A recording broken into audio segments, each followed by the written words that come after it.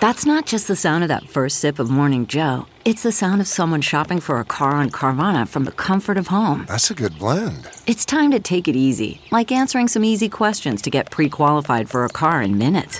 Talk about starting the morning right. Just like customizing your terms so your car fits your budget. Visit Carvana.com or download the app to experience car shopping the way it should be. Convenient, comfortable. CarMax is putting peace of mind back in car shopping by putting you in the driver's seat to find a ride that's right for you. Because at CarMax, we believe you shouldn't just settle for a car. You should love your car. That's why every car we sell is CarMax certified quality, so you can be sure with upfront pricing that's the same for every customer. So don't settle. Find love at first drive and start shopping now at CarMax.com. CarMax, the way car buying should be. Fill her up. You're listening to the Gas Digital Network. We need to roll back the state. We spy on all of our own citizens. Our prisons are flooded with nonviolent drug offenders. If you want to know who America's next enemy is, look at who we're funding right now. Every single one of these problems are a result of government being way too big. You're listening to Part of the Problem on the Gas Digital Network. Here's your host, Dave Smith. What's up, everybody? Welcome to a brand new episode of Part of the Problem. I'm Dave Smith, the Libertarian Tupac. He is Robbie the Fire, the king of the Calks. What's up, brother? How you feeling today? Dude, looking forward to some Albany action. Hell yeah, we're on our way. Tomorrow we head up to Albany, spending the weekend there at the Funny Bone, doing a bunch of stand-up comedy shows. Come on out if you're in the Albany area. Come have some fun with us. And then I think the next stop after that is Zany's in Chicago. I'm looking forward to that one a lot. I've heard great things about that club, and I've never done it before, but our Chicago people always show up for us. So, and if you're an Albany person, rarely are there things in the area that doesn't suck. So, like, this is an opportunity to actually do, like, it's almost going to take you out of your neighborhood for a full evening. Yeah, there you go. This is as good as it gets for Albany. What, are you going to go check in on the governor? Dumb losers? Your stupid town? Please come see my show. Okay. ComicDaveSmith.com. That's where you can go for all the ticket links and all of our future dates. More dates are going to be added very shortly to the website as well. So go every day. Every day you got to be refreshing ComicDaveSmith.com. Or you go over to RobbieTheFire.com. That's Rob's site. Get all his stuff. Follow him at Twitter at RobbieTheFire. Check out the Run Your Mouth podcast. What else you got going on, Rob? Summer Porch Tour coming up. Going to be responding to emails, confirming dates shortly. So I'll be on the road all summer. Come hang out. Excellent. Very good stuff. So, as I'm sure many of you have seen by now, Elon Musk sat down for an interview with the BBC, and it was glorious. Just wonderful. There's something, this clip has been going super viral, but there's a lot to it that's just very interesting. One of the things that I've found, and, you know, over the years at this point, I've done a lot of cable news appearances. I've done lots of different shows, and, you know, I worked for CNN for a while. I've done a lot of stuff on Fox News, and, you know, I've gotten into arguments there with progressives and conservatives and stuff like this. And one of the things that is really what's very interesting, if you're kind of outside the corporate press world and you go into it, is that it's almost like if you could imagine it like a brick wall that's presented to you on television. Like, this is a brick wall. Looks pretty strong, right? You know, it looks like would be really hard to get through. And then you go there and you realize it's made of Play-Doh. Like, it looks pretty good on television, but it has no ability to stand up to the slightest pressure. And that's one of the things that's so amazing. It's almost like this whole ecosystem relies on the fact that nobody pushes up against it. Because once you do, it's not just that you can get through it. It's that people see right away, like, oh my God, there was no resistance. That's not a brick wall at all. It's not even like we're we're arguing it should be a different type of wall or something. You're like, no, that is not a brick wall. You have nothing. And I've had a lot of experiences like this. I'm sure listeners of this show have seen a bunch where I've like battled it out with people on cable news and they're just like have nothing. They have no, it's not like, look, there's been like, I've had like podcast debates and stuff where like, okay, someone put up like a pretty good argument, you know, or did a pretty good job defending their argument at least. Never anything like that on cable news. You just don't get it there. And these people in the corporate press world are so insulated from the most basic pushback that they don't know what to do when they receive it. And Elon Musk, of course, has become, you know, one of the public enemies now of that world. And it's that all of this stuff is just very interesting to me. So it's interesting why he's like, why is the guy who was making like environmentally friendly cars all of a sudden like the big enemy of the establishment? And the reason is, I think, fairly obvious. It's just that, well, essentially they don't want it to be known that their brick wall is really made out of Play-Doh. And what he's done is purchase a major communication platform and allowed people to get in that they want out, essentially. So anyway, why don't we let's go to the clip and play a little bit of it. If you haven't seen it, I found this very entertaining. So let's check in on Elon Musk. I would only just add that, you know, we have spoken to people who have been sacked that used to be in content moderation, and we've spoken to people very recently who were involved in moderation, and they just say there's not enough people to police this stuff, particularly around hate speech in the company. Is that what hate speech are you talking about? I mean, you use Twitter, right? Do you see a rise in hate speech? I mean, but just a personal anecdote, like what do you? I don't. Personally, for you, I would see I get more of that kind of content, yeah, personally. But I'm not going to talk to the rest of for the rest of Twitter. So you see more hate speech personally?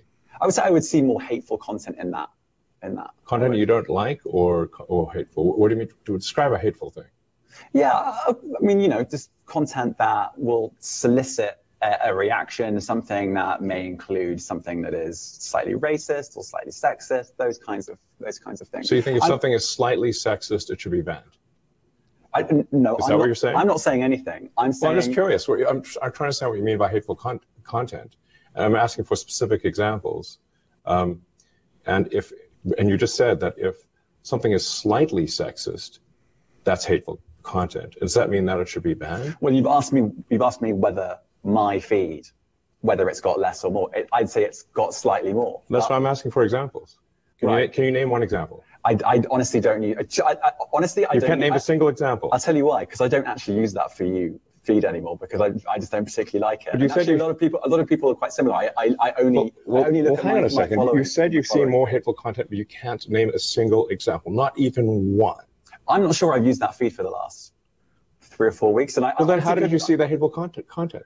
Because I've been using Twitter since you've taken it over for the last 6 months. Okay, so then you must have at some point seen you hateful content. I'm asking for one example. Right. And you can't give a single one. And I'm saying I say, sir, that you don't know what you're talking about. Really?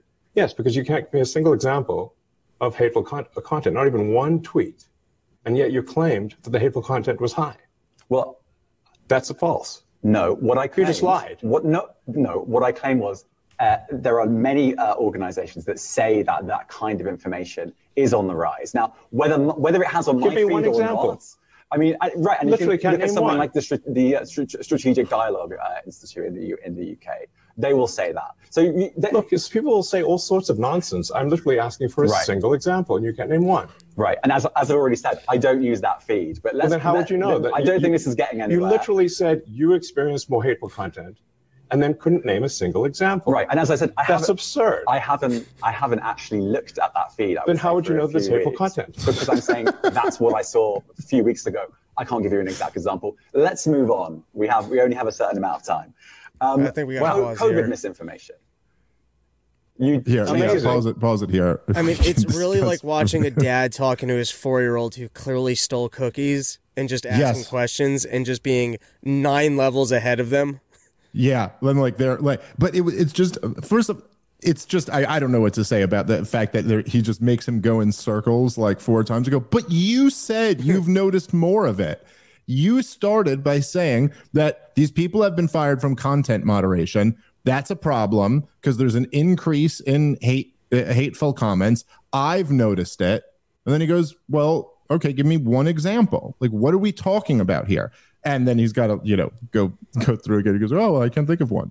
And he's like, well, I don't know because I don't use it. I go, but you said you've noticed an increase in this. So like, anyway, it's pretty transparent how full of shit this guy was. But the thing that's interesting about this, number one, like the first thing that I said at the beginning, it's like you see kind of like this narrative that's constructed, but the narrative is so weak. Like it can't withstand the slightest pushback. If anyone there is not just regurgitating this narrative, it collapses under its own weight. But there's an important reason why Elon Musk was insisting on an example. And it's because he's like, well, what are we talking about here? What are the definitions of these terms? Like, give me an example of this. Because the guy says slightly racist or slightly sexist remarks. And of course, then it makes you wonder, like, okay, but what are you defining that as? Like, what is a slightly sexist or racist remark? This is the tactic that I'm sure everyone's basically picked up on at this point, but this is the tactic that the progressives use. They have these incredibly broad terms, like hate speech, hateful content, racism, sexism, and then he's even saying slightly racist or slightly sexist. So like, what does that mean? What do we define these as? Because obviously, if you want to take some type of strict definition, you could probably, yes, you could apply this all across the place. There is no group of people who are more overtly sexist and racist than like woke radical feminist progressives. Though they're completely driven by identitarian ideology. But you're not calling for any of them to get kicked off of these platforms. And the content moderators, certainly under the old regime, certainly weren't looking at any of them, right? So it's like, what are we really talking about here? You're talking about basically if it's going in the other direction. Like anything blasting straight white men or something, that's never going to be a thing that gets you kicked off of any social media platform. That's not getting you demonetized on YouTube. That's not happening. So he's saying, oh, okay, so when you have like kind of an establishment progressive saying slightly, even they use the term slightly sexist, like what does that mean? I think that the social hierarchy is so ingrained in white males that anything they say is slightly sexist. Literally, right. Well, always coming from a perspective of oppression. There is literally that statement, as you're making it to be funny, would fly in almost any college campus in America. As it'd be like, yeah, that's a totally reasonable thing that guy just said. Like that, this is the crazy world we live in. So when you say slightly sexist, if you were to say that, like, look, if I were to say there are differences between men and women, there are lots of circles in the world that would consider that a sexist statement. And it's like Elon Musk is going like, okay, so what are we actually talking about here? Like, give me an example of what was said. And then, of course, he's pressing. It's very easy in the abstract to say, I think that hate speech should be monitored or something like that. There should be content moderation for hate speech. That in itself sounds fairly reasonable in the abstract. But the more specific you get, you're like, tell me what this person actually said. And then you look me in the eye and tell me that they should be silenced for saying that. That becomes a bit more difficult. That becomes more of a thing where most people don't want to say that. You know what I mean? And this is why he won't give an example. It's not because he can't think of one. See, everybody could think of an example of one tweet that was shitty that someone said to you.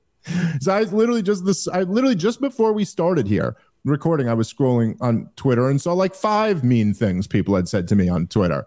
They were kind of hateful. So I get it all the time. It's like, okay. What are you calling for here? So anyway, my point is that it's not that you can't think of a hateful tweet.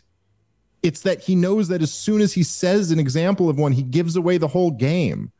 because then he's going to specifically say what someone said and say that they should be silenced. It's such an absurd argument anyway, that like hateful speech on social media should be silenced.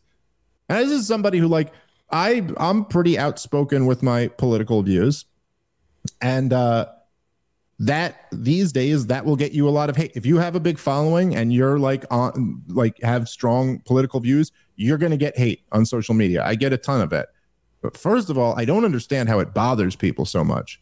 Maybe I just naturally have a thicker skin than some, but it's just insane to me that this is like a major, like, okay, I don't know. I do this. What I'm getting hate for is because I am exercising my right to speak my mind. And so I got to respect those people's right to speak their minds too. You know what I mean? Like, okay, so they don't like me, whatever. They have a right to say it. And there's a feature on Twitter that will silence them forever to me. I can literally just hit mute and they're gone. They don't exist anymore. So what would I be complaining for? Is someone else has to be in content moderation? It's so ridiculous.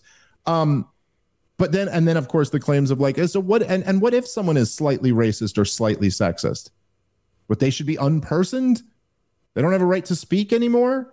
It's all just so absurd. And so the guy kind of knows, and this is why, because look, this is bad. No one wants to look like this guy's looking right now in the interview, but he recognizes, and I think somewhat intelligently, that he's better off just looking this bad than actually giving the example and then stating that he wants that person to be censored. Because that's really what this all comes down to. I don't know. Any other thoughts you had on that, Rob? It's amazing to come in this unprepared. Yeah. This would be like if every day on your television network you said that someone was a racist, then you finally get an interview with you sit down and you go, everyone's calling you a racist. And the guy goes, cool, what do you think I did that was racist? And you had nothing. And you go, yeah, well, it's like if me or you, like, I don't know, if somebody came on our podcast and was just like, well, libertarianism is stupid because X, Y, Z. And we were just like, whew, I got nothing. You'd kind of be like, whoa, what? But you guys have been talking this whole time about it. Like you have no response to this at all. It's just, but like, if you like, were debating someone and they were like, well, everyone needs to get vaccinated and boosted to slow the spread of COVID. And you were like, okay, well, I've never really thought about slowing the spread or something. You'd be like, what? But you've been talking about this for years. All right, guys, let's take a moment and thank our sponsor for today's show, which is Facet. Look, talking about money is often stressful. It can be overwhelming. And because of this, it occurs much less often than it should. Financial wellness is the key to unlocking your full potential and enriching your life beyond what you thought was possible. Facet can help you not only start the conversation about money, but support you every step of the way so you can make financial decisions with confidence. Everyone should have a go-to financial partner to guide them through a continuous and ever-changing life journey. Facet's planning goes beyond just retirement and investing. They'll advise you through every financial decision you face, things like real estate, tax mitigation strategies, understanding your benefits, and equity compensation. A Facet membership gives you access to unbiased, personalized, and actually affordable financial advice for every facet of life. A Facet membership includes your own dedicated CFP professional, the highest possible certification, plus a team of experts who use industry-leading technology and investment management strategies based on Nobel Prize-winning research to help make all of your complex financial decisions easy and stress-free. And right now, Facet is offering a $500 kickstart to your financial wellness journey. They're waiving their $250 enrollment fee for new customers that sign up for annual membership, as well as offering $250 into your brokerage account if you invest $5,000 or more within the first 90 days of membership. If you're still wondering if Facet is for you, take their free 5-minute financial wellness quiz to unlock insights into your personal finances. Check them out at facet.com/POTP. That's FACET.com/POTP. This ad is sponsored by Facet. Facet Wealth Incorporated is an SEC registered investment advisor. This is not an offer to buy or sell securities, nor is it an investment, legal, or tax advice. All right, let's get back into the show. Anyway, let's keep playing the end of the clip because this part is good too. You've changed the COVID misinformation. Has rules. BBC changed its COVID misinformation? The BBC does not set the rules on Twitter, so I'm asking you. No, I'm talking about the BBC's misinformation about COVID. I'm literally asking you about, you changed the labels, the COVID misinformation labels. There used to be a policy, and then disappeared. Why do that? Well, COVID is no longer an issue. Does the BBC hold itself at all responsible for misinformation regarding masking and side effects of vaccinations, and not reporting on that at all? And what about the fact that the BBC was put under pressure by the British government to change its editorial policy? Are you aware of that? This is not an interview about the BBC. Oh, so. You thought it wasn't? And I see now why you've done Twitter Spaces. I am not a representative of the BBC's editorial policy. I want to make that clear. Let's talk about something else. You want to talk about the BBC? You too. All right, let's talk about something else. You weren't expecting that. Let's talk about something else. Man, the guy really just starts squirming too. I mean, look, what can you even say there? It's imagine not being prepared for that retort.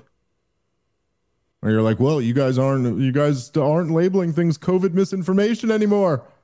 You guys were doing that all the time. What happened? Now you took over and they're not doing that anymore. It's like, well, what about your misinformation? Stumped.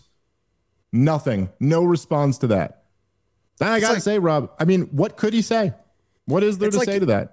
It's like he found out he got the interview 3 minutes before, and he goes, all right, what can I get this guy on? Okay, they got rid of the COVID misinformation label, and we got a rise in hate speech. I'm good to go.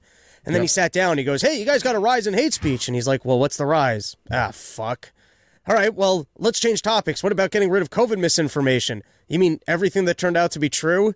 It's just a remarkable unpreparedness. Or stupidity or cockiness. I guess it's just a cockiness of thinking, hey, I'm part of the BBC and these are the questions, and as long as I ask them, this guy's got nothing.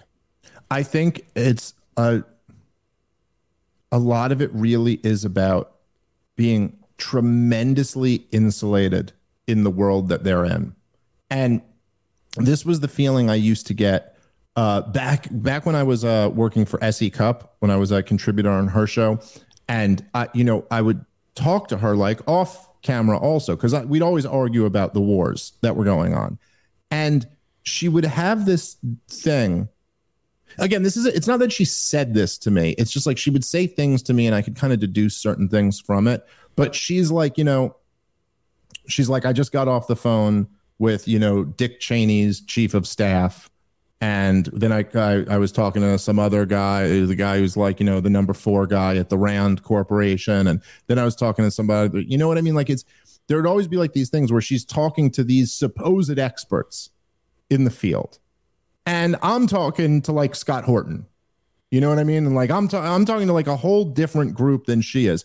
But then there's like, it's almost like her main issue was Syria at the time and how we have to overthrow Bashar al-Assad.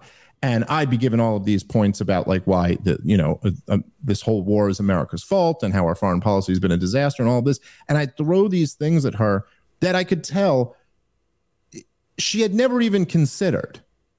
She had never even like heard about this. Or like we'd get in conversations and she'd be like, well, Bashar al-Assad started killing all his people in 2014 and blah, blah, blah. And I'd be like, yeah, but in 2012, we launched Operation Timber Sycamore. We started arming all the anti-Assad rebels. That's what led to this civil war. And she just hadn't heard that. She just like, no one had ever told her that was the case. And she didn't know because she wasn't listening to the stuff I was listening to. She wasn't listening to anyone who was being critical of the, you know what I mean? Like of American foreign policy. But she was listening to people with really impressive titles and who are, you know what I mean? So like a lot of these guys, I think, it's like someone who works at the BBC. I mean, yeah, they haven't heard anything like the stuff that we've been talking about, but they have spoke to, somebody with a very nice sounding title at the National Institute for Health. They have spoken, you know what I mean? Like and so in their mind, they're like, well, I've talked to like all the experts on this. They're in their little world where they think like, no, this is the accepted wisdom. And so then when they talk to someone at like, I don't think a lot of these guys were like, I'm not saying there aren't some people, say at CNN or the New York Times or whatever, who are like just evil people who are lying through their teeth. There are some of those too. But there's also a lot of people who like, we're just like, oh, this is the accepted wisdom all around us. And this is what we believe. Like we've all the scientists have decided the vaccine is what we need to do. And those, like, you know, I've talked to all of them, from people at the CDC to people at the NIH to people, you know, in Cuomo's office. And okay, this is what we got to do.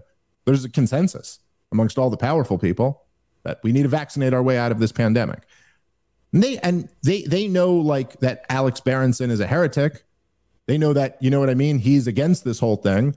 But do you really think any of those people have like sat down and read Alex Berenson's Substack articles and really looked at okay, this is the argument he's making. Oh, what does the data actually say? Is he right or is Fauci right? It's like, I don't think so. I think they just know he's a heretic. He's outside of this whole system and all the scientists say he's wrong. That's what they know. So I think it allows them to be really confident in these positions, but they're confident with no understanding of what the other side is actually arguing. And so they go into it like this, well, you're not policing COVID misinformation. And go, are you policing your COVID misinformation? And he's like, whoa, what? In his mind, he's already like, but what COVID misinformation? But he's insecure enough to know that like, it did turn out a lot of the things we were saying weren't right. You know what I mean? So he doesn't want to like push anymore on that. But of course, as we've been saying for years now, I mean, look, the greatest purveyors of COVID misinformation were all of the established corporate outlets and all of the government agencies and all of the politicians. There's literally nobody. There's nobody out there, no matter how bad they were on COVID, who put out more misinformation that actually led to more, horrific policy outcomes than the establishment. Okay. All right. So anyway, moving on from the Elon Musk thing, or anything else you want to add on that, Rob? I just, these people surprise me with how unprepared and stupid they are. I don't understand how they have the jobs that they have. Just the homework I would think you would do if you were getting to sit down with Elon Musk. Yeah, that was, to me, one of the things when Scott Horton debated Bill Kristol. I got to say, I was blown away by that. Blown away by it. And it's, and I know Scott Horton is right. And I know that he's more researched and well-read on the topic than Bill Kristol is. I knew he was going to win the debate. There was never any question about any of that to me. But I was blown away by how much Kristol just had nothing. Like, and he just folded. He just basically accepted in the thing. He's like, he basically, after Scott's opening statement, he was like, I'm not going to beat this guy. And I'm just going to, like, it was like a boxer. You know, sometimes if you watch MMA or you watch boxing, sometimes a guy's just getting beat so bad that they start fighting to just not get knocked out. Like, let me just survive this. Let me get out of here alive. And that's like, they're not fighting to win anymore. And it was like that. But there's something about, I guess, particularly also because I'm like I'm a Jew from New York and stuff like that. So like the neocons always kind of had this this kind of like reverence, this like a reputation for being smart and serious thinkers. And they were the guys at City College who were sitting around, debating philosophy, and that these guys like, and you got a guy in Bill Kristol who like, this is his career. He's made an entire career out of not being like, not even just like me or you. Again, it would be like me showing up to a debate on libertarianism and just folding, having no arguments to defend it, like whether or not you agree with me is almost beside the point. I'm saying just not even having an argument and just getting up there and as some guys just tearing libertarianism apart, I'm just going, well, we just have fundamentally different views of this. So we'll just have to agree to disagree on that. And then literally not even using my allotted time. Like the major challenge, and I've done one of those Oxford style debates. The major challenge of doing an Oxford style debate is you get like 15 minutes to open, then 5 minutes for rebuttal. You do whatever amount of time you get during the Q&A section is like however many questions you get, however, so that's affected by how long the people asking questions take to ask their questions. And then you get like I don't know what they do, like a 10-minute closing or something like that. And the major challenge is getting all the shit that you want to say into it. You don't have that much time, and you got a ton to say on the subject. Everyone who's there has a ton to say on the subject because, like, that's why they're there, because you've got a lot to say on this. There's never anyone there who's like, oh, I don't really have anything to say about this. It's always like, oh, okay. You know, if me and you were, if either me or you were to do an Oxford style debate on, say, COVID, well, me and you have been talking about this for 3 years. For 3 years, 3 times a week, 3 hours a week, we've been talking about this. So now you got to fit that into, a half hour of talking time or whatever it ends up being, You're like, okay, shit, I got to find the most important thing to say. And a lot of this has to be cut out. And that's not, that's challenging. Crystal just was like, he'd have 5 minutes left on the clock and just go, that's all I have to say. It was insane. But it was just crazy to be like, so this is your main issue. And then when it comes to it, you don't even have anything. Now, I knew he would lose. I knew Horton would body him. But I thought he would come with something. I thought he would come with something that was an argument for why, we needed to this regime change policy or whatever. It's nothing. It's really interesting to say. All right, let's take a quick moment and thank our sponsor for today's show, which is Bambi. If you run a small business, you might ask yourself, who is running your human resources? If the answer is, I'll figure it out, or no one, that's not great. But don't worry, Bambi is here to help. Bambi is an HR platform built for businesses like yours, so you can automate the most important HR practices and get your own dedicated HR manager. First, Bambi's HR Autopilot automates your core policies, workplace training, and employee feedback. Then, your dedicated HR manager will help you navigate the more complex parts of HR and guide you to compliance. They're available by phone, email, or real-time chat. An in-house HR manager can cost you up to $80,000 a year, but with Bambi, your dedicated HR manager starts at just $99 a month, no hidden fees, and you can cancel anytime. This is a great product for small businesses. If you run a small business, you got to go check out Bambi. It could save you a ton of money and really help out your whole operation. Bambi has received thousands of 5-star reviews on Trustpilot, and their customers are 4 times less likely to have a claim filed against them. You run your business, let Bambi run your HR. Go to Bambi.com/POTP right now for your free HR audit. That's BAMBEE.com/POTP right now. Bambi.com/POTP. All right, let's get back into the show. All right, anyway, moving on, there was another clip going viral that caught my attention, my interest. This was Anna Kasparian from the Young Turks. I don't exactly know. I'm not like a Young Turks viewer. I used to see some of their videos a lot more than I do these days. They were really kind of pioneers in this internet news world. They were one of the first big like internet shows.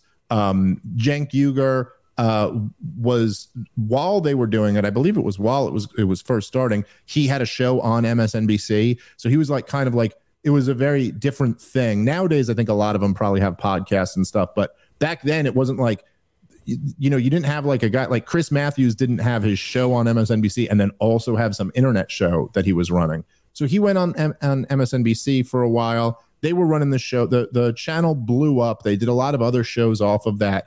Of course, people who became like stars in this world were all under their banner at one point. Like Dave Rubin and Jimmy Dore were like part of the Young Turks guys, and then they went off on their own after they had falling out with those guys.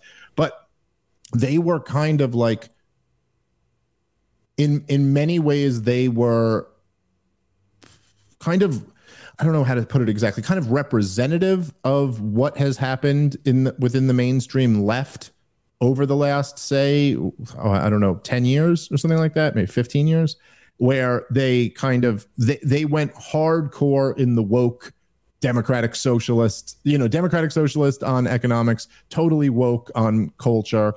They seem to me to have kind of fallen out of relevance, like they've fallen out of being in step with where audiences are today.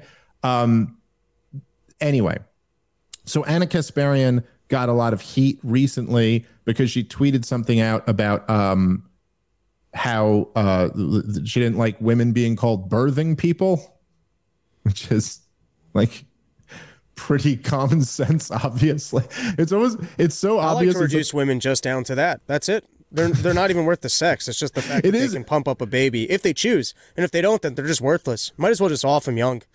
It is pretty funny when like the convergence of like woke with like the caricature of whatever the most chauvinistic thing you could come up with being said would be, like you're just back to like, yeah, who would think that a woman would want to be called a mother and not a birthing person?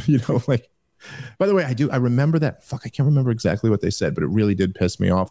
When we were at the hospital, when my wife was having our first child, they had like a chalkboard, almost like kind of thing, not like a dry erase board, and it was like mother, Lauren Smith, and then it was father, it was mother, Lauren Smith, and then it was support person, David Smith.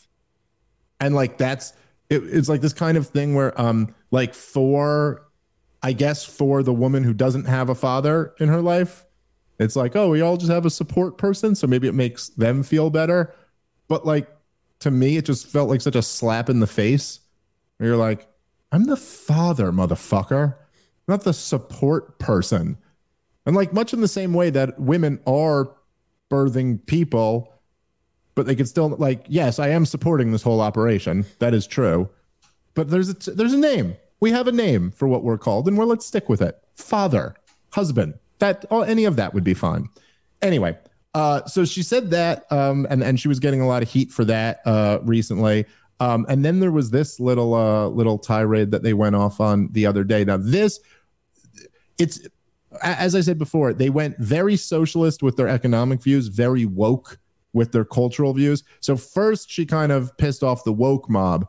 This one I actually found a bit more interesting because obviously, look, I mean, what can you even say? The woke shit is just insane. It's just insane.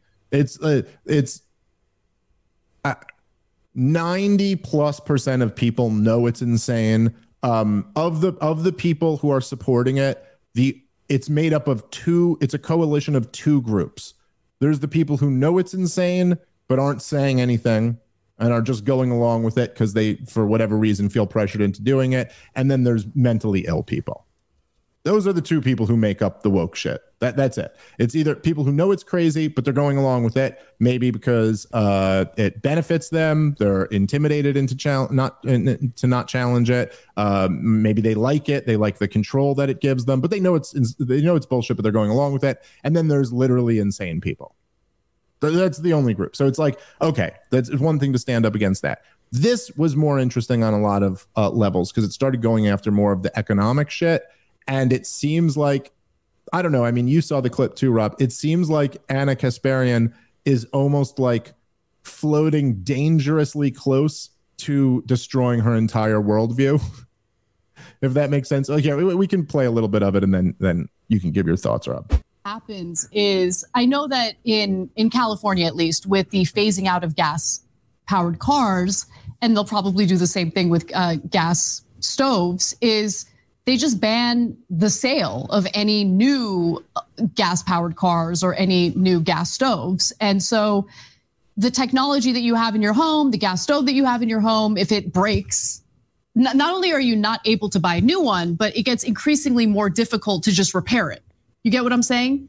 And so, like, I get it, but that's a bump. That's the normal bumps in the road as you transition to things. I know, but Cenk, like, don't minimize the financial burdens associated with these things, okay? Because, like, I am literally freaking the fuck out about the charging station thing. I'm like, it's gonna cost. We're gonna take out a massive fucking loan to pay for it. We're not getting any help from the fucking government on that. Did you guys ask? Is there any tax credits?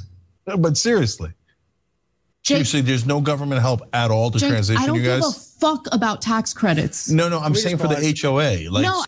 And we get to watch more of this, which is great. But you're watching a wealthy, attractive, privileged lady freaking out about a slight cost in her life.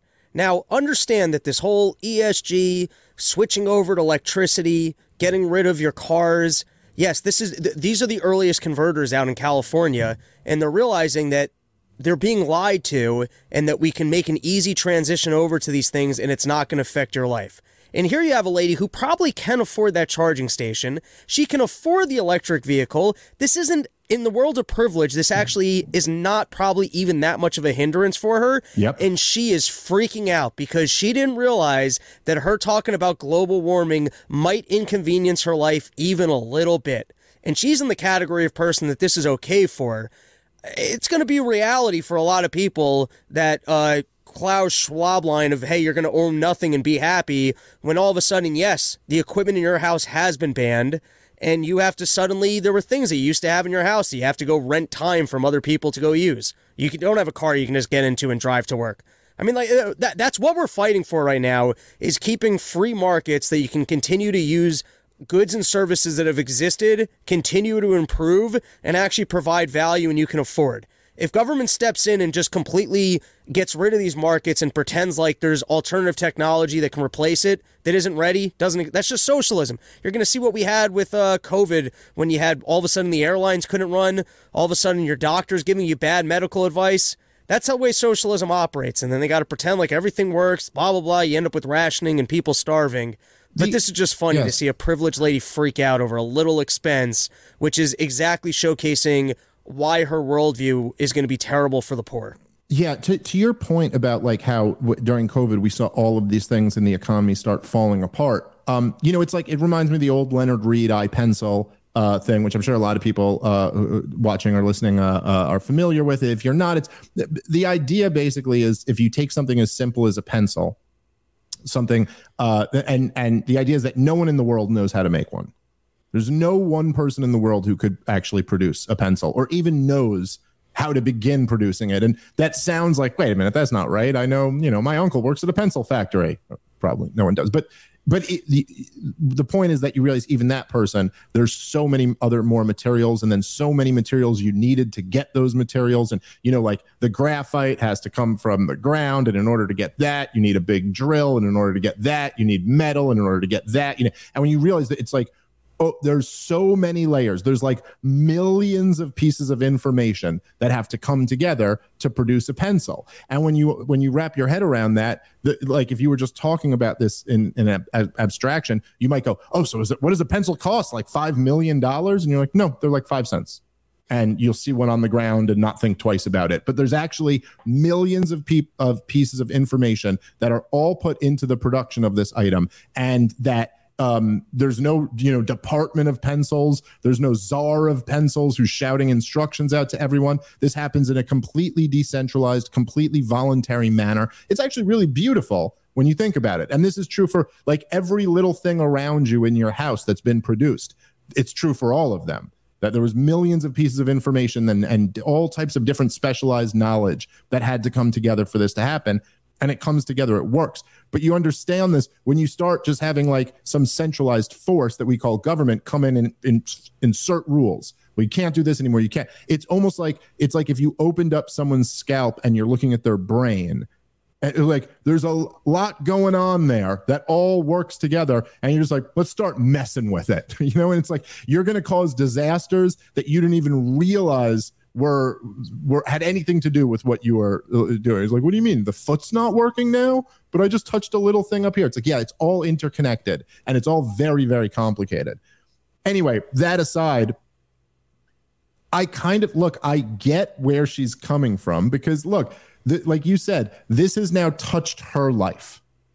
This isn't just her arguing about like, but I'm a good person because I care about the environment, and you're not as good as me because I'll tell you how much I care. Now it's like, wait a minute. There's a cost associated with this. There's a cost to me associated with this. And I think one of the things that she's running up against, which is one of the reasons why all this climate hysteria and the ESG shit and the Green New Deal and all this stuff is just so insane and destructive and terrifying, is that on some level, whether she's saying it or not, she realizes that this is for nothing. And that's the truth. This is for nothing. And everyone knows this.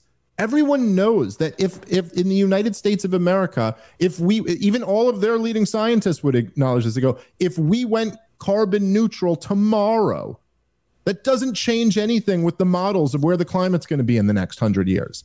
It doesn't do anything unless you got India on board and China on board and Russia on board, and unless you do it as a globe. Even their scientists would tell you it's not going to be enough.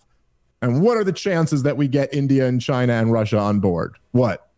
0? I mean, I guess it's above 0, but it's pretty damn close to 0. So this is all just meaningless. It's just adding a cost for no reason. And she's starting to realize that, yeah, this is stupid. This is stupid. And it's, and she says, I'm freaking out about this because I think it must be like her building or something like that. Because she said that we are taking out a massive loan. She must be talking about like her building is probably investing in like one of these charging stations or something like that. But it's like, yeah, you're freaking out about it. How about the guy making $50,000 a year? What do you think he's feeling about it when it comes to him? And now one of the things that's interesting about it, and this is why these fucking socialists are like so goddamn out to lunch, is that your whole ideology is claiming it's all supposedly in the service of being the champions of the working class. That's like supposed to be the whole point. And like you can't appreciate why the working class completely rejects all this shit is because, yeah, like as you kind of indicated, Rob, okay, yeah, it's an inconvenience to you, rich lady. But to them, it destroys their life. It's a big difference, This is like, like I appreciate that I'm in like a somewhat, like fortunate like position too. I'm not like saying like I'm not the guy making $50,000 a year. I'm like I've been very blessed and I've built a career or whatever. And like, okay, so I'm lucky in that sense. But I think about this stuff a lot, where you'll go like, if you go to if we get clothes for our kids, my wife was just telling me the other day, she's like, she got like some clothes for the kids at Walmart. And she's like, for the same amount of getting this at like one of these nice, where we typically go to like these clothing stores, she's like, you get the same for like a third of the price. You get clothes for the kids at Walmart. And they just needed a few things and she was by a Walmart. So she's like, oh, I'll go get that there. And she's like, man, this is like way, way cheaper. And like, we're lucky that we're not in a position where we really have to like, stress about that. But you'll see sometimes like these democratic socialist types who are like critical of Walmart and how it's, there's their Chinese goods or whatever. They don't pay their workers enough or something like that. They'll be like, oh, people shouldn't shop at Walmart. And you're like, okay, but just like, do you ever even take into account like for some people, that is such a huge difference. Like the fact that you can get the same amount of clothes for a third of the price. It's like a huge fucking difference. The difference between whether they had to spend $300 or $100 is like, if you're making like $500 a week, that's a huge, huge deal. And so these things that they think are inconveniencing them, stop and think about how much it affects people who are not doing nearly as well as you. That's if you really want to be the champion of the working class, that's what you should be thinking about. And I like how if this lady just didn't have the minor inconvenience, she would have been on board with him lying when he goes, oh yeah, it's growing pains. Because that's the way that they're going to sell it is, hey, listen, the environment was going to kill you tomorrow, and we got to go through these transitions because as long as we invest in these transitions, the technology, it's all going to work itself out and you'll be in the same place, and they are lying to you. That's why Biden just created this new initiative that, like, cars have to be, like, totally electric by 2030 or whatever. You know what the cost of that's going to be? A lot of people that currently had cars were able to drive to work won't be able to do that anymore. You're going to have to get like an Uber every day to work, and it's going to be more expensive because guess what? You're more reliant on it. So as there's more demand for rideshare services or something else because you can't afford your car, and there you go. That's the you're going to own nothing and be happy part.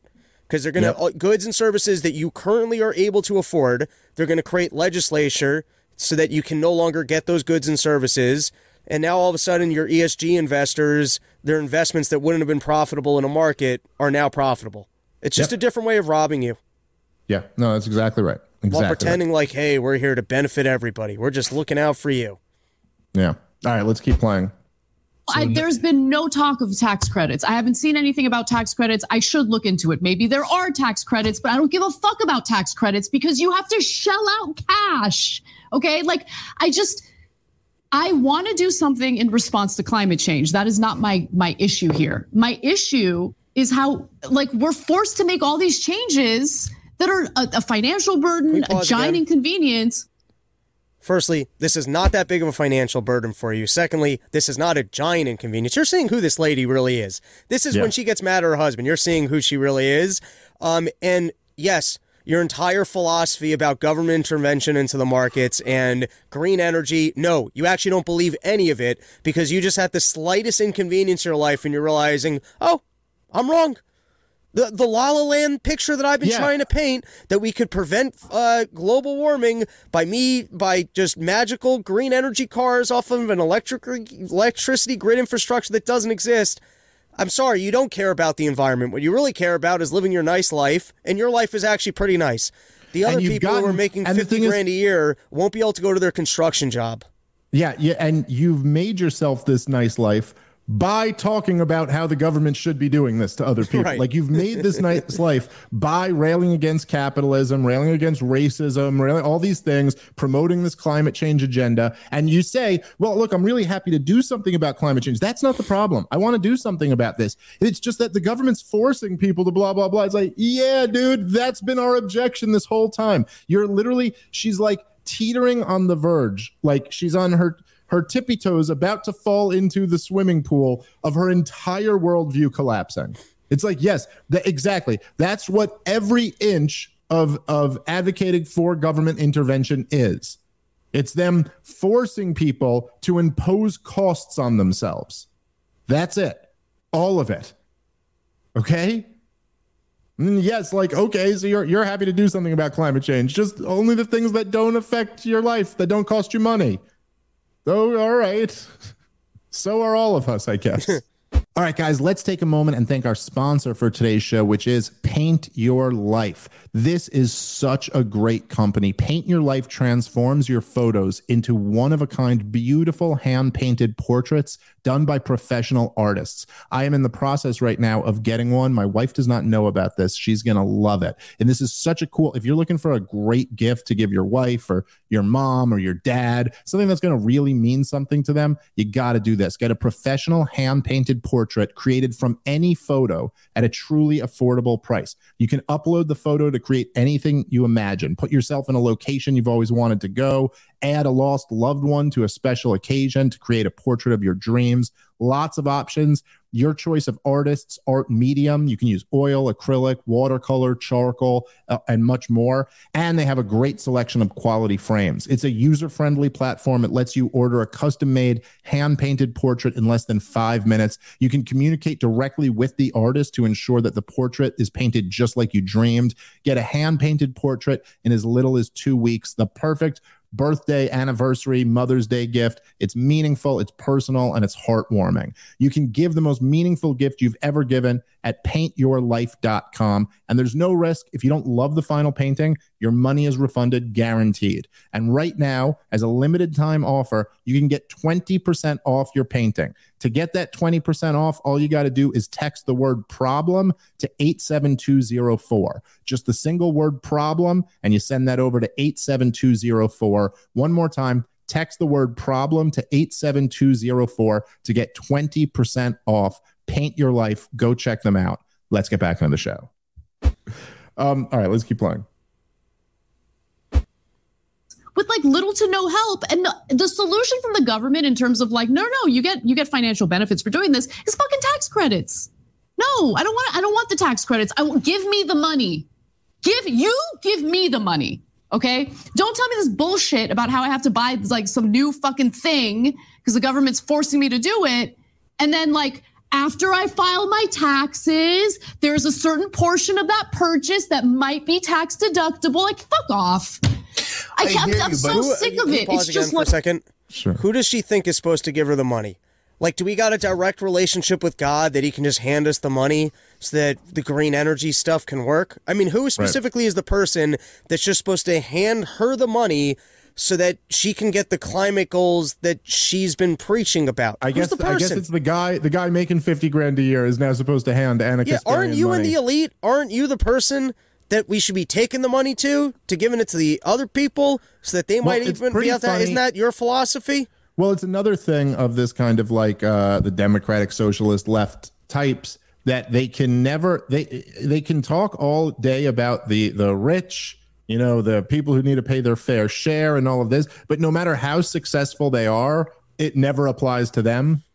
You know what I mean? Like Bernie Sanders can still talk about the billionaires, but like they never put themselves in that position. My 4 houses? I'm not supposed to be able to have 4? I need right. 4. It's like, yeah, Bernie, like most people don't have multiple homes. Like most people don't make over $1 million. Like you're in the top, bro. You are the billionaire class. And then if you kind of like even zoom out a little bit, if you look at it on a global level, we're all in that class. If you look at it now, if you zoom out in terms of time and you look at in terms of people who have existed from the beginning of humanity, we are all in that class. The guy making $30K a year in America is amongst the richest people who's ever lived. You know what I mean? And so, but they somehow always like put on the blinders to that it's like, okay, so why don't you give up all your shit then? What's your fair share to pay, right? Shouldn't really, you know, the funny thing about it is that they all become nationalists when the rubber really meets the road, you know, because like if you go to any Democratic list, or you know any one of these like left-leaning redistributionist types, and you go, well, look, I mean, the wealth gap between like say the working class and the super rich in America is like, okay, you can talk about that all day, but how about the wealth gap between just like all of us and the poorest people in Africa? I mean, they got nothing. You know what I mean? Like whatever poverty you think we have here, it's nothing like what they have there. Why shouldn't we give all of our shit to them? Like, shouldn't it be forcibly taken from all of us and give it all over to the poorest people in Africa? And all of a sudden they just want a national policy. They just want to, and there's a thing about national socialism. It's kind of ugly.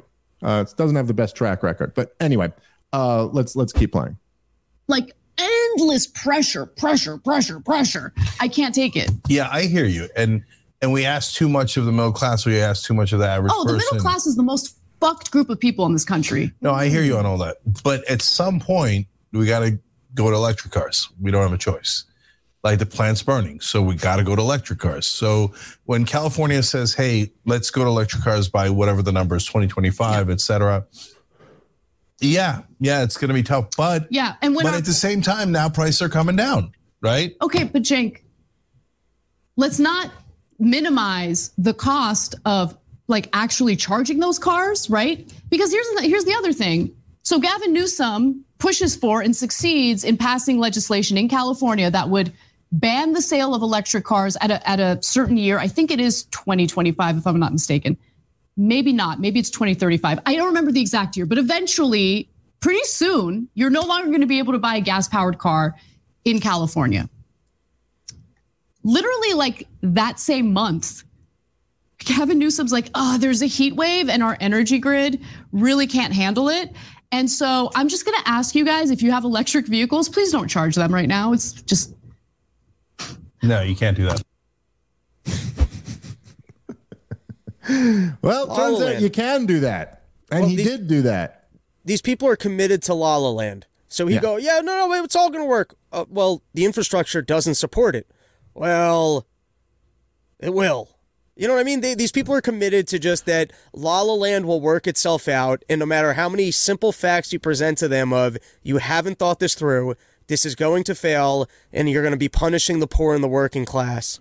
And there was something really revealing about what his response was, because it's like he concedes to Anna Kasparian. He goes, yeah, look, I understand where you're coming from.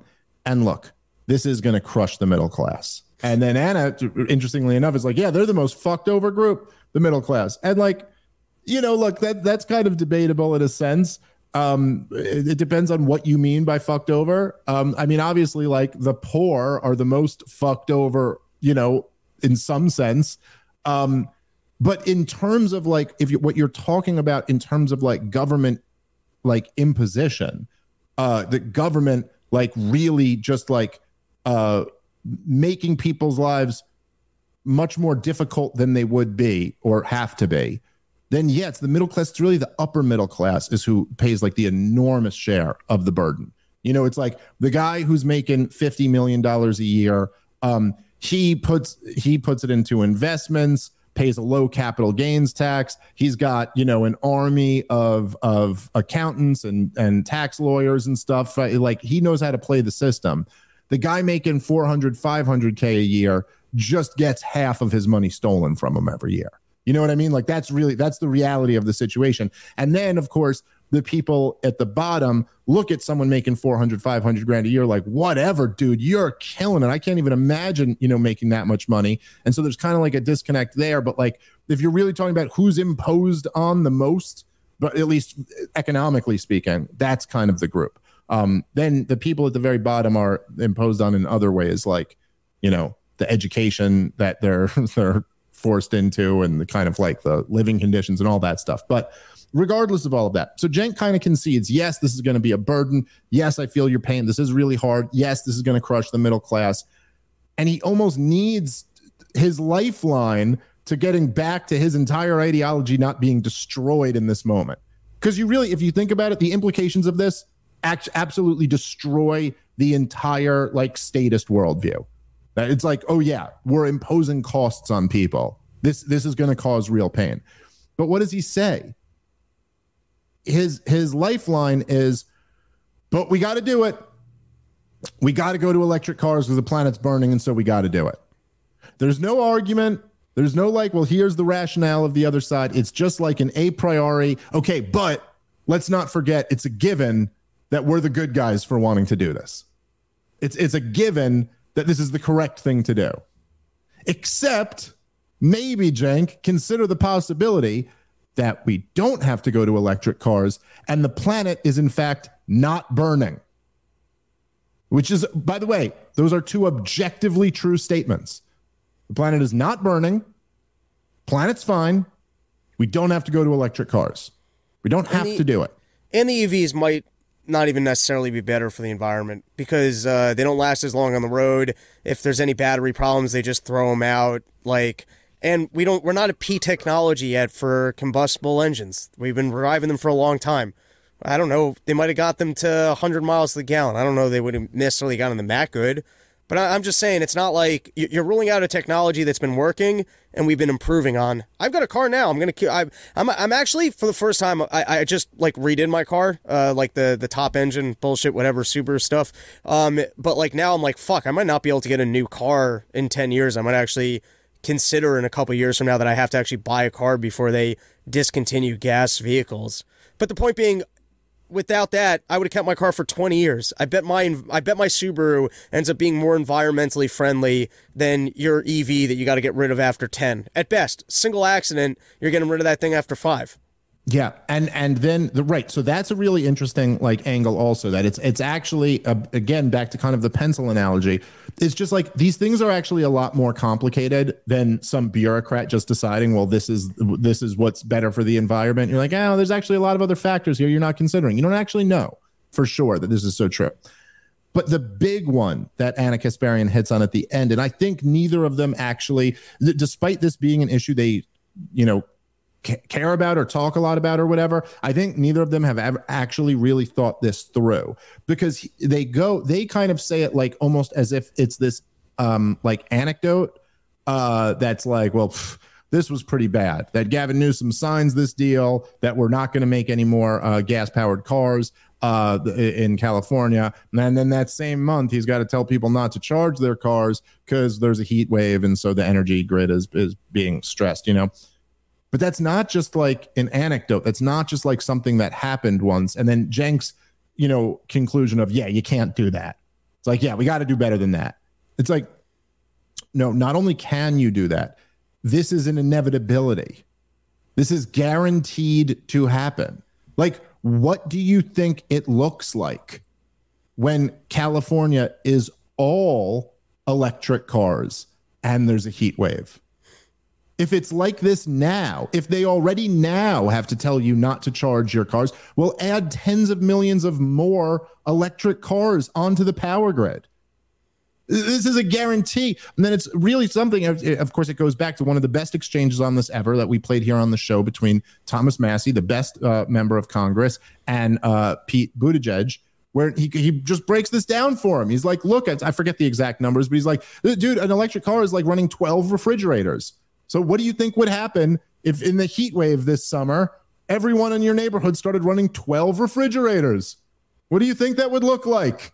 Like, have some common sense here. Dude, when it's hot outside, if it's like in the 90s for a couple weeks, you got a little heat wave, and everyone's running their air conditioner all day long, that puts a strain on the power grid.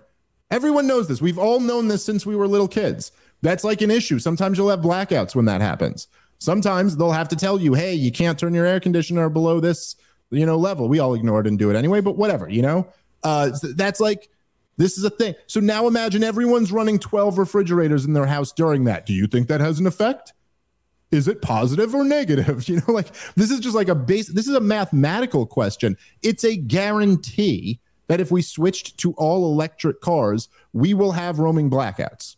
That's going to happen. So in addition to all of those things that Rob was talking about, these kind of consumer goods that you're used to having all of your life, there's another pretty major one, electricity, that you will not have anymore, or at least you will be insecure about having. So that's what we're talking about here.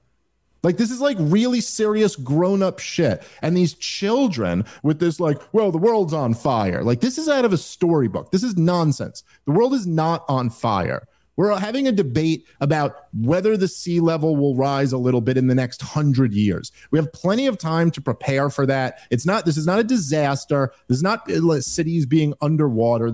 That is all nonsense. And by the way, and if this was all so inevitable, why do all of these rich progressives keep buying fucking waterfront property? Why are you all moving to the fucking coasts?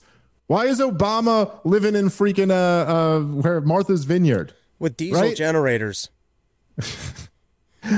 Come on, man. It's just so childish.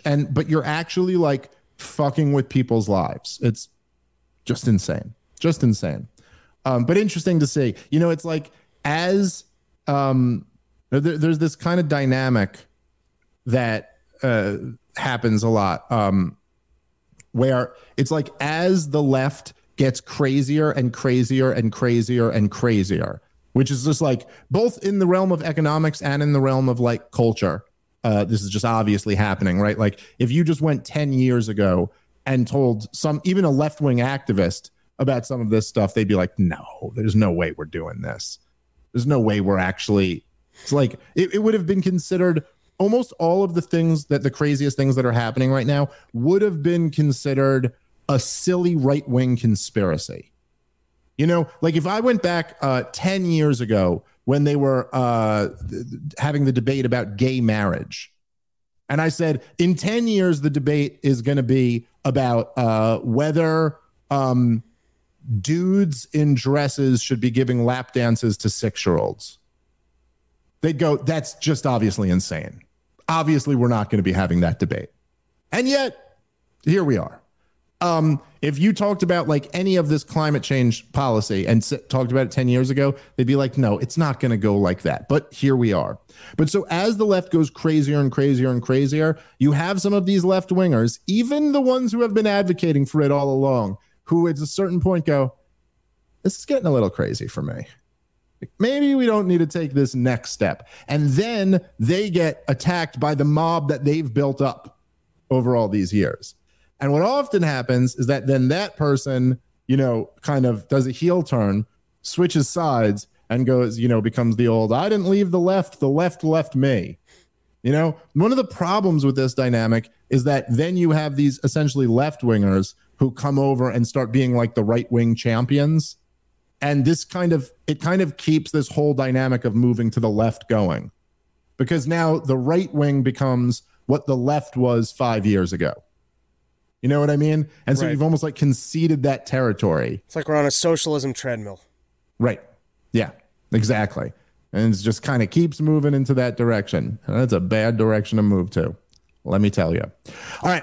That's going to be our show for today. Me and Robbie the Fire will be up in Albany, New York tomorrow night. You guys may not get this before we're up there, but if you do, come on out and see us this weekend in Albany. And then in a couple weeks, we'll be out in Chicago at Zany's. ComicDaveSmith.com. Go over there and get some tickets. Anything you want to plug on your way out, let them know, Rob. Run Your Mouth. Gonna do a new episode tomorrow. Did a great episode earlier this week. Go check out Run Your Mouth. Florida later in the month. Childerberg. Gonna get rid of Carl Schwab. I mean, like, we're gonna have a ceremony. It worked the last time with Fauci. All legal, witchcraft stuff. It's okay. Don't want to make any bad claims here. Yeah, that's about it. Thank you for clarifying.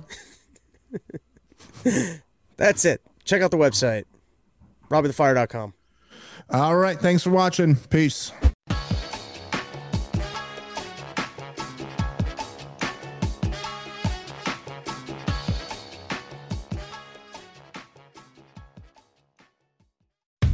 How powerful is Cox Internet? Powerful enough to let your band members in Vegas, Phoenix, and Rhode Island jam like you're all in the same garage. Get gig speeds powered by fiber from Cox. It's internet built for tomorrow, today. Cox, always building better. Download speeds up to 1 gigabit per second. Cox Internet is connected to the premises via coaxial connection. Speeds vary and are not guaranteed. Cox terms and other restrictions may apply.